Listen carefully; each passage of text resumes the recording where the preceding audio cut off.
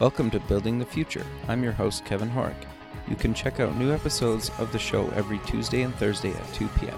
If you missed an episode or want to get more information about the show, please visit buildingthefutureshow.com.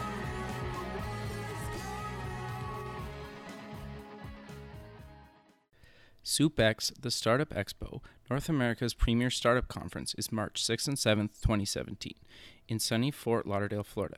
Affordably priced, SoupX is a 2-day international conference featuring workshops, panels, speeches, a $50,000 startup competition, and over 100 exhibitors.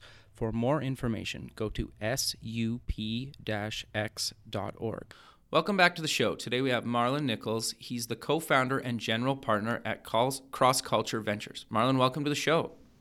Hey, thanks for having me. Yeah, I'm excited to have you on the show. I think what you guys are doing with Cross Culture is very interesting, but maybe before we kind of get into that, let's get to know you a little bit better and kind of start off with where you grew up. Oh, yeah, sure. So I was born in Jamaica, West Indies. Sure.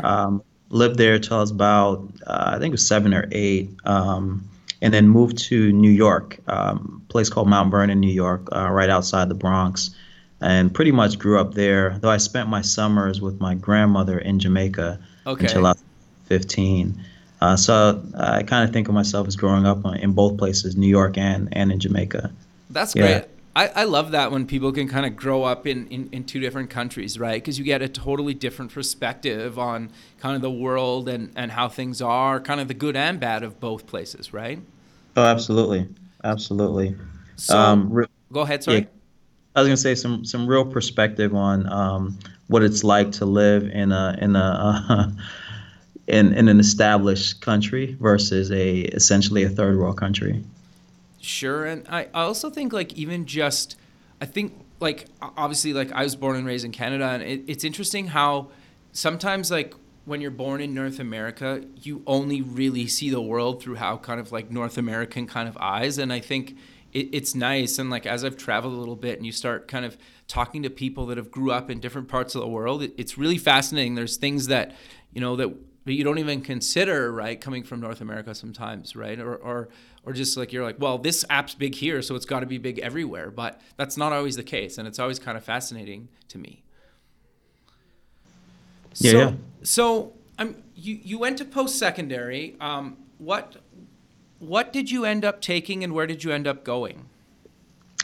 Yeah, Northeastern University in Boston. And my first year, or a good portion of my first year, I thought I was going to be an architect. So I was an architecture major. So I was taking art history and some drafting courses, and realized pretty quickly that I hated it. It wasn't for me, and I wasn't very good at it. Sure. So started looking around for other things, and I've always been interested in technology. Sure. I had back, not to date myself too much, but first computer was a Commodore 64. Yeah, that's great, man. I love those days, though. Those were the good old days, right? Right. I had an Atari and ColecoVision and all that stuff, right? So I was into tech and just wanted to figure out, well, what could I do to incorporate that and still be able to be a productive member of society. So I landed on a new major at the time called Management Information Systems, which was a blend between tech and business. Sure. And I really clicked in that major. Grades started to shoot up. I was having fun, and Northeastern's interesting because it's a co-op education program where you spend 6 months in the classroom and then 6 months working in the field that you're studying. So getting some experience to see if it is something you really like.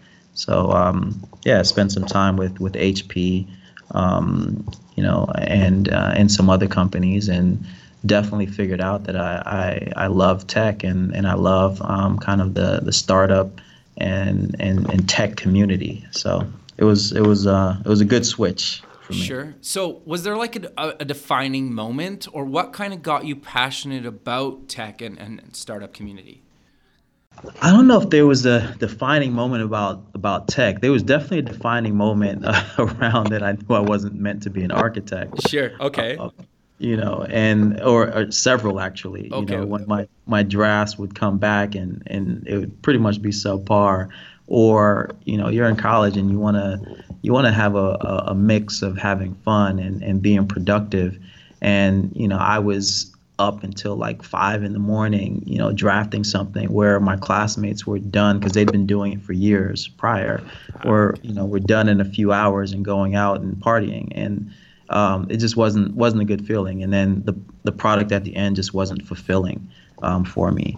But then when I switched majors and the first I think my first co-op was with John Hancock, the big insurance company, and they're based in Boston. Sure. And I was with their web group, and I was helping them to create some web properties that would help to kind of drive and manage traffic to their site, and just seeing the instant gratification of that work was really again rewarding for me, and just showed me like this is something I can get into. And then the culture in that department was very different from the rest of the company, right? It was kind of cool, a little bit more laid back.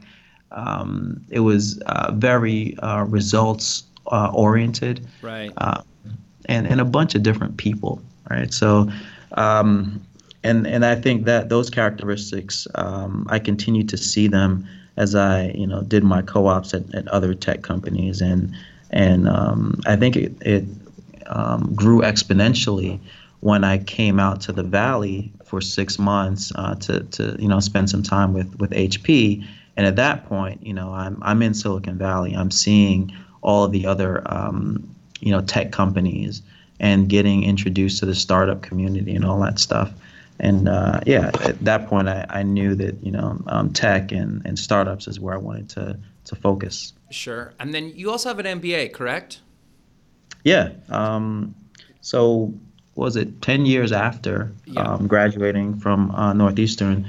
I worked in a startup software company that was ultimately sold to SAP, and then I spent time in the consulting space. Again, technology and strategy consulting, in kind of private equity, post M&A stuff, and then also entertainment, media and entertainment, and decided the consulting thing wasn't for me, and I wanted to pursue something else. So let me go back to business school to figure that out. And so I chose Cornell and got introduced to venture capital while I was there. Had the opportunity to lead the school's venture fund for the 2 years, and really learned a lot about the space. And it showed me that this is I like tech a lot, but this side of the table is where I'm more fitted to sit and where I can add the most value. Sure. So did you do your MBA part-time, or were you full-time, or?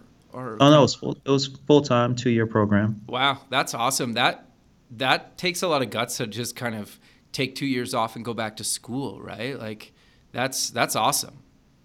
Yeah. But I knew I wanted a change, and this was the way to do it. And I was fortunate that the school gave me, full scholarship in their leadership development program, so that helped a bit, right? Sure.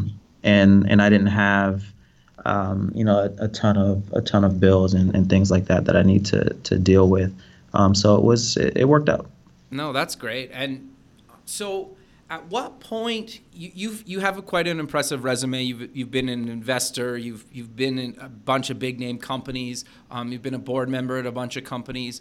Kind of walk me through kind of how Cross Culture Ventures came to be, and exactly what is it? Sure. So, I spent close to 5 years with Intel Capital, basically initially learning, how to do the business of VC in the real world. Sure. Learn on someone else's dime. I love it. It's good, right? Makes a lot of sense. Yeah. And as a during my time there, I somehow convinced them to sponsor me and pay for my participation in the Kauffman Fellows program. Okay. And that was a real game changer for me and a real eye-opening experience, because what it taught me, just looking around the room, was that, hey, there's some incredible people sitting in this room from all around the world, and some of them have been investing longer than me. Some of them have been investing in a shorter period of time than me. Some of them have seen more success in investing, and some have seen less. And I was just thinking, well, why am I not branching out on my own? Why am I not, looking to pursue my dream? What am I waiting for? And so that kind of triggered something in me, and I couldn't get it off of my mind. And also during that time, Intel was looking to launch their diversity fund. Okay. So I helped work really closely with Lisa Lambert, who was my managing director at the time, to basically create it and launch it and do some investments out of it. And that going through that process and doing that research. Pointed out a number of things to me. One, I didn't think doing a fund around diversity for the sake of diversity was a great idea, or that it was going to be successful. And then it had me thinking a lot about, well, what is it about diversity that drives greater success for companies, for programs. What is it, right? Sure. And at the end, what I came down to was, diversity is based on culture, Sure. right? So so let's just take the Black community. The Black community in the U.S. If you grew up in New York versus Atlanta versus Miami, your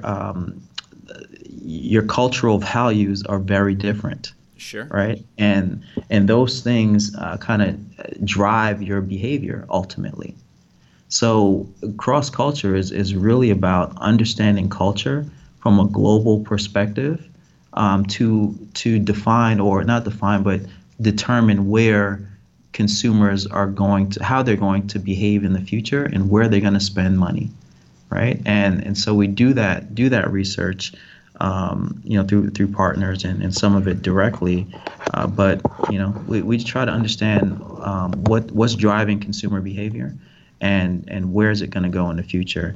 And once we come across a number of trends, we start investing in companies that we think are properly or and aggressively addressing those trends. Sure. So I do want to kind of cover some of the companies you guys have invested in, but you mentioned kind of a partnership. Is that a partnership with Atom Factory? Is that what you're talking about, or is there kind of other strategic partnerships that you guys are done? Yeah. So my co-founder, Troy Carter, right, is famous for what he's done in music, right? So Lady Gaga, John Legend, Meghan Trainor, right? He's credited with creating great success for and defining those artists' careers. He's also known for being a prolific angel investor. Okay. Right. Yep. And both of those things are through his company called the Atom Factory. Now, the Atom Factory started out as a management company, right? Entertainment management company. Yeah. But then once he started doing his angel investments, what he found out was that, the same services that he was providing to the Gagas and legends of the world, to make them successful, are the exact same services that are pivotal, essential to startups Very much so, yeah. At the very early stage. And we're talking about, how do you tell your story? What's the branding? Can we, business development, right? All of those things are essential. And so the Atom Factory then turned into an agency that helped both startups and artists. Fast forward, when we got together, the talent management aspect of the business went away, and he structured a joint venture with Havas Group, which is one of the largest advertising firms around the world, and created an entity called Smashed. Okay. And Smashed is essentially a brand consultancy. Gotcha. So the way it works with us now is that Smashed basically serves as the operational value add platform for the companies that we invest in. So all of the communication strategy, branding strategy, marketing strategy, and business development, a lot of it runs through that. And then on the I guess it's a symbiotic relationship, right? Because Smashed and Havas, they have a lot of Fortune 100 companies that they work very closely with, and those companies are looking for innovation, and startups are the heart of innovation. So so we're able to do a lot of business development work between those companies and our portfolio companies. And then also I mentioned the cultural research and consumer behavior research. A lot of that comes from Havas's operations in 256 cities around the world. Wow. So that's the kind of relationship and how we put it together. Sure, I love that. I love how you guys aren't kind of your traditional kind of VC firm, because a lot of the services that you guys provide, most VC firms want nothing to do with, right? And I love kind of how you kind of do the whole spectrum, right? Because the stuff that you guys provide, especially kind of on the research side of things, is super valuable. And a lot of startups don't really know where to even start. Or have you found that? At least in my experience, I've found that. Yeah. One of the things we do when, once we decide to make an investment in a company is we sit down. So the partnership gets in a room, and as well as the leadership of Smashed. And we sit down and we talk to the companies, and, we say, hey, well, first of all, this is probably the first time that the agency is learning about the company. So, tell us, what's your story? What are you building? Where do you want to go? And then we put together a plan to kind of figure that out. Sure. So before we kind of get into some of the companies you guys have invested in, walk me through a little bit of kind of how you go about kind of deciding which companies you're going to invest in and geographical regions that you guys try to stay in, if any. Yeah. So we're agnostic in terms of geography. Okay. Right. What we, just to give you a sense of, there are 9 companies, and we're about a year and a half old now sure. as a fund, and there are 9 companies in our portfolio, and so 3 of those companies are in the Bay Area, Oakland specifically. Okay. 3 are in the LA area. So kind of both places where we have offices, right? So we have a Palo Alto office and a Culver City, LA office. And then, one company is in Brooklyn, New York. Another one's in Paris, France. And another one's in Nairobi, Kenya. That's awesome. So, yeah. So, what we're really going after, right? Or we're looking for companies that can produce potentially global solutions, right? That are solving challenges that are relevant to consumers in many parts of the world, right? And once we identify, what those trends are that we want to go after, we look for the best companies, and we don't care where they are, right? If they're not in the U.S., we want to.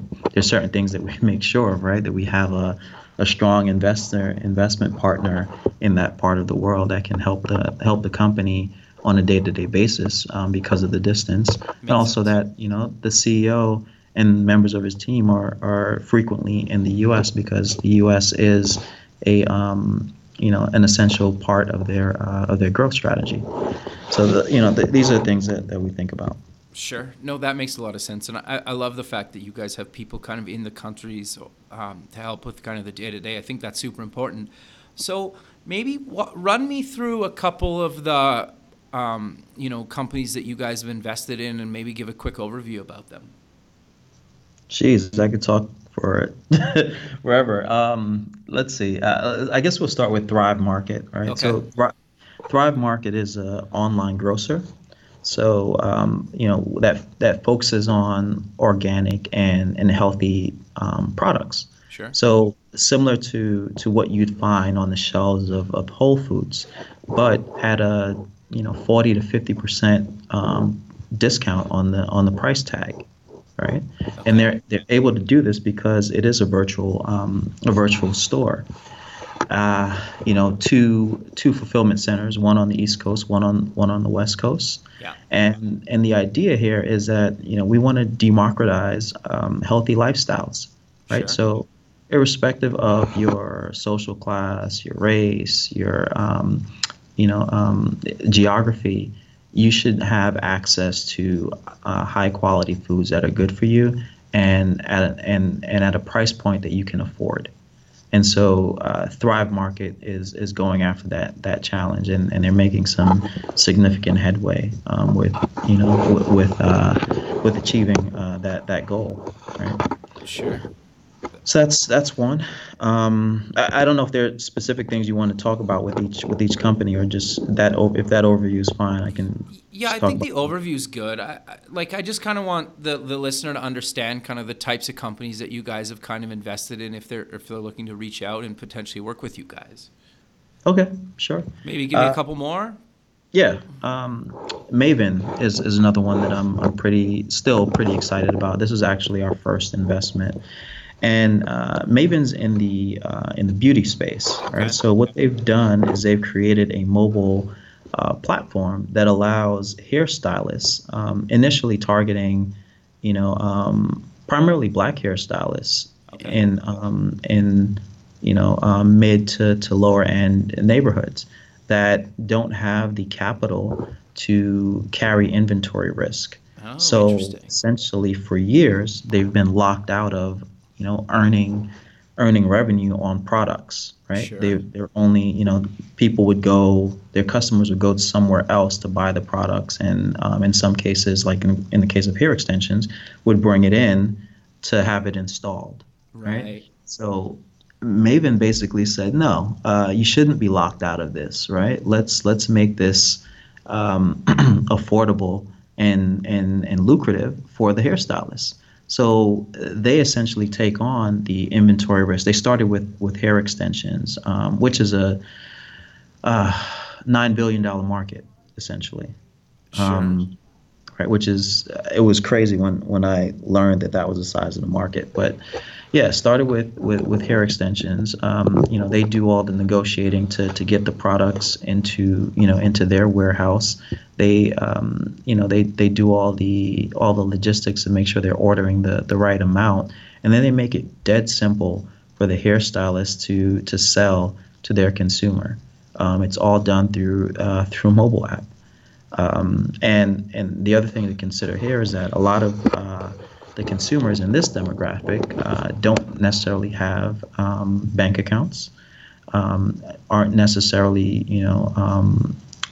have internet at home, but they do have phones, right? Sure. And they can run transactions through the phone. So essentially, what they've done is they've unlocked this massive market that a lot of beauty brands have talked about wanting to approach or address for years, but haven't either just haven't done the work to do it or haven't been able to figure out how to do it. So what in the future of this company is that there'll be that kind of distribution channel for some of these top brands, beauty brands that want to address these markets, want to take advantage of the untapped capital in these markets. Sure. I think that's great, and at least it's from the little I know about the company and kind of the industry. It sounds like you could move that into other verticals very easily. Yeah, I think they could. I don't know that they necessarily need to, right? Just because Sure. it's Fair such a enough. large market. No, that makes sense. The two companies that at least I could see myself really using that you guys invested in is Skirt, which maybe I'll let you give a description of it, but I think that one was kind of really fascinating to me and like a much needed thing that when I saw that on your guys' site, I was like, oh my god, like I why didn't I think of that? Yeah, Harry and Josh are awesome, and they came up with a really awesome idea. So, you know, the way that we thought about this investment was you have the Ubers and the Lyfts and others of the world that are addressing the transportation problem, individual or small group, one to three people transportation problem, and basically displacing taxis, right? Sure. Now that is a wonderful model, and it's proved to be a really effective model in major metropolitans, right? Totally. Um, Now, when you go to metros that look a little bit different, like in LA, right, where things are a bit more spread out, um, or you go to the middle of the country where things are really spread out, and there aren't as many Uber drivers or taxis or whatever for that matter, and people need to rent cars. And then you look at the issue surrounding renting cars, right? The Mm-hmm. hidden fees, the just the broken process of going and waiting in a line and then checking out, bringing the car back and trying to figure out, do I need to put gas in this? Okay, let me find a gas station and then hit fees for that. Or being a foreigner that's coming into the U.S. for a vacation, and you get hit with essentially an international fee, which is huge. Or being under the age of 24, which, by Sure. the way, is not an insurance thing, right? Like the rental car places are not paying more on insurance because you're under 24, right? Sure. This is Interesting. this is something that they created. So getting rid of all those fees, and then on top of that, just being able to pull out your phone and say, hey, I need a car, that's gonna dropped off to me here, and I'm gonna drop it back off to you at this, or you're gonna pick it up from me at this location at a later date. And here's exactly what it's going to cost, and I want this specific car, this model of car here. It's just a really awesome experience. And right now they're in LA, they're in Orange County, San Diego, and Miami, Right. and other cities coming soon. But what's from a business model perspective, what's really interesting about this company is that they do not own the fleets, right? So Interesting. yeah, so think about it. You've got rental car companies that are not able to move or rent out a good portion of their fleets. You have car manufacturers. Take a BMW that has cars sitting on the lot for a year, pretty much just depreciating. Sure. Why is that car depreciating when it could be out on the road, earning revenue without adding a ton of miles on it? Or a lot of times they put those cars in as service cars, right? Sure. So it's just a way for those car manufacturers and other fleet owners to generate revenue on inventory that's just basically sitting around. Yeah, I think the other thing too, like at least from what appealed to me is I have like a young daughter and just waiting in line. Like I guess like we've taken her to LA a couple of times, so it's like LA is obviously LAX is a kind of a nightmare, and getting a car there is kind of a nightmare. And so there's been times, like obviously trying to keep a toddler entertained while you're waiting in line at the car rental place is kind of a nightmare. And I've done it where you just end up like paying for a car to like pick you up so you can put the child car seat in, and then you end up renting a car from like the hotel you're staying at or Airbnb or something like that, right? And so for me, it's great if I could just either pick one up at the airport from you guys, or I should say Skirt, and then or the house I'm staying at, right, and not have to wait in line and just deal with that. Or I've done it where I've even just like gotten a ride to the hotel I'm staying at and then just get the rental car company to come get me at the hotel, because it's just you waste maybe an hour or two after you get off the plane, especially if you're on vacation. You don't really want to spend that first part of your vacation when you land waiting for a car, right? So I think that makes a lot of sense. Yeah. At least that kind of really resonated with me. The other one that really resonated with me is Sidestep. I love going to see live music, and I usually try to get to a live show every month or two with a couple buddies, and so and especially if you go to some of the bigger shows by bigger bands, you might miss half the concert just waiting in line for the merch. So kind of walk me through I know I just kind of gave you a quick overview of Sidestep, but maybe do you want to dive a little bit deeper into exactly what Sidestep does? Yeah, so it's a software platform that allows artists to basically in a more efficient way sell merchandise. Sure.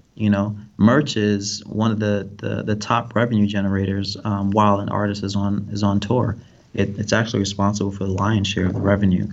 And there are a number of things wrong with the existing process, right? One, it's usually a cash business on site at the concert, which creates some levels of lack of transparency.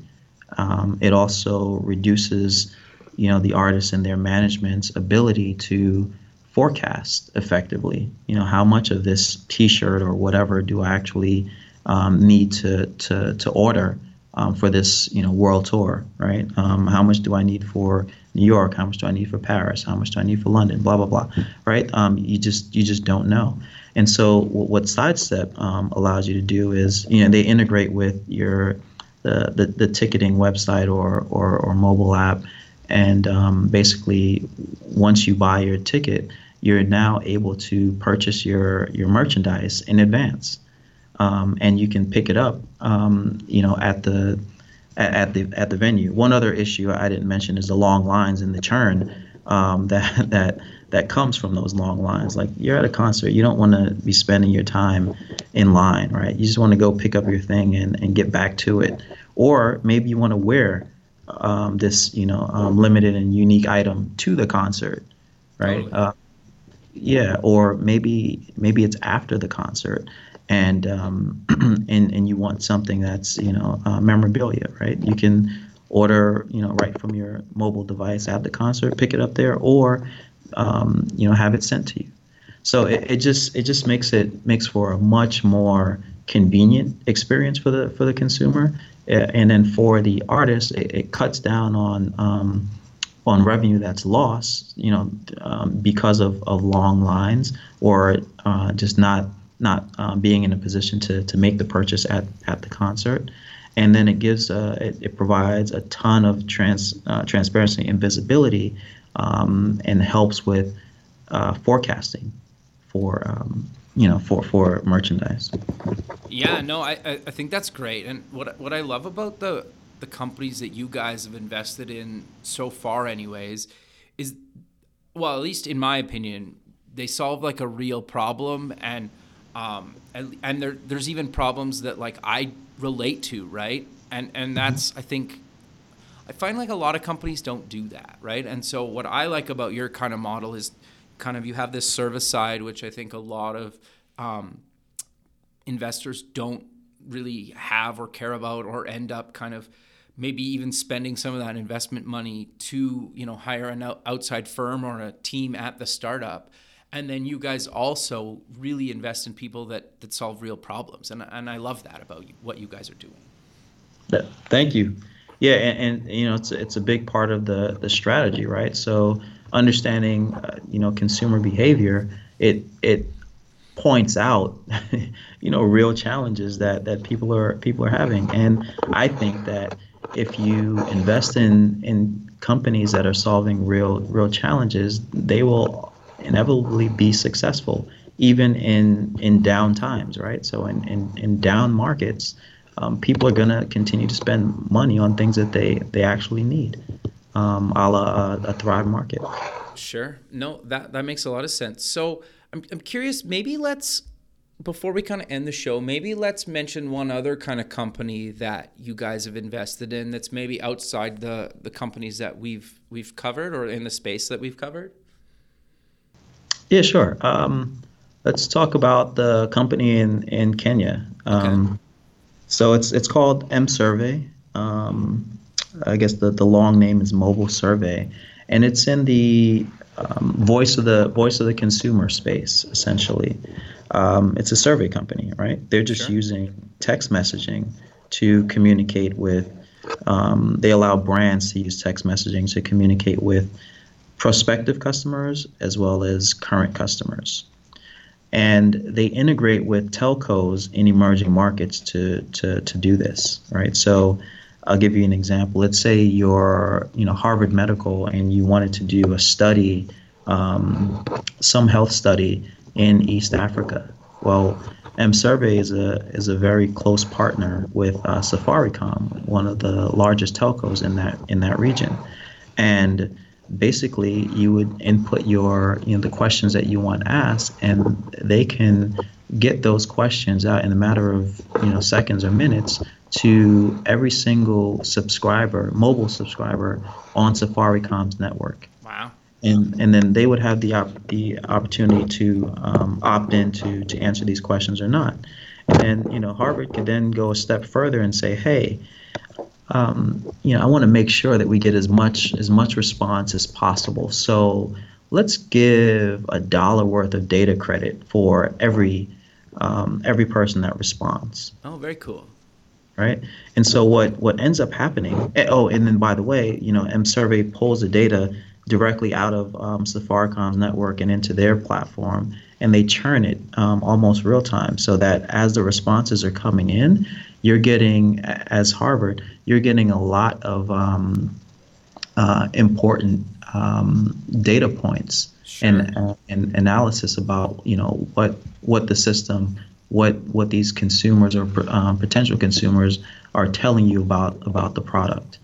And so if you think about other online survey companies like a SurveyMonkey, et cetera, sure, they'd be happy with ecstatic even with 9% response rate or 10% response rate. Like, that's good, right? Msurvey sees 25 to 75%. Wow, that's insane. Actually, like, that's incredible if they're getting that kind of return. Yeah, it actually is. And I was blown away when we first sat down and talked to them. I was like, there's no way, like, prove it. Totally. Yeah, totally. Yeah, but it absolutely is true. And I think it's, that's for a couple main reasons. One, text messaging is how the majority of the world prefers to communicate now, sure, right? It's not as real time as voice communication, but it's not as inconvenient as voice communication. Totally. But it's close to being real time, right? So that's one. And then when you add in the ability to incent folks in emerging markets in real financial ways to participate, and obviously the responses are anonymized, it's just a recipe for 25 to 75% response rates. Sure. Great. So I'm curious, and you might not know the answer to this, but are a lot of the people that are replying via text message in Kenya on smartphones, or are they kind of on the previous generation, kind of, I don't know, like whatever you'd call them, like flip phones or just the old, kind of old style phones, pre-smartphone, I guess? Like, some people refer them as dumb phones, but I don't really like that term, but you know what I mean? Like, yeah. Do you know the percentage roughly? Yeah, the majority are definitely not smartphones, Okay. but the smartphone penetration on the continent of Africa is dramatically increasing Sure. as the price to build these devices comes down. You start to see many more of them there. But M-Survey allows you it's SMS, right? Right. So you don't need a smartphone to do this. Sure. Well, yeah, you could have either, right? Which is great about Yeah, that. Yeah, and it's yeah. interesting because I know there's like a $10 Android phone at Walmart in the States off contract. And obviously, on contract, you can get a really nice smartphone for free or pretty inexpensive. And, I know like Google and a bunch of other companies have been trying to push cheaper phones into kind of those emerging markets. And it'll be interesting to see, but I love what they're doing, right? I think it makes a lot of sense, and especially if they can get that high of engagement. That's an incredible startup, and I love something that's kind of outside of North America, right? Mm-hmm. That Mm-hmm. Yeah, that's great, man. Well, we're kind of coming to the end of the show, so maybe let's close the show with mentioning where people can get more information about yourself and the firm. Yeah, so we have a website. It's crossculturevc.com. And to reach out to us, it's just contact us at crossculturevc.com. And then you can find me on Twitter at Marlon C. Nichols. And I'm pretty engaged on Twitter, so I'm happy to talk and debate with anyone. So, Perfect. Well, Marlon, I really appreciate you taking the time out of your busy day to be on the show, and look forward to keeping in touch with you. And have a good rest of your day. yeah, same here. Thanks for having me. This was fun. All right, thanks, man. We'll talk soon. Take care. Okay, bye. Bye.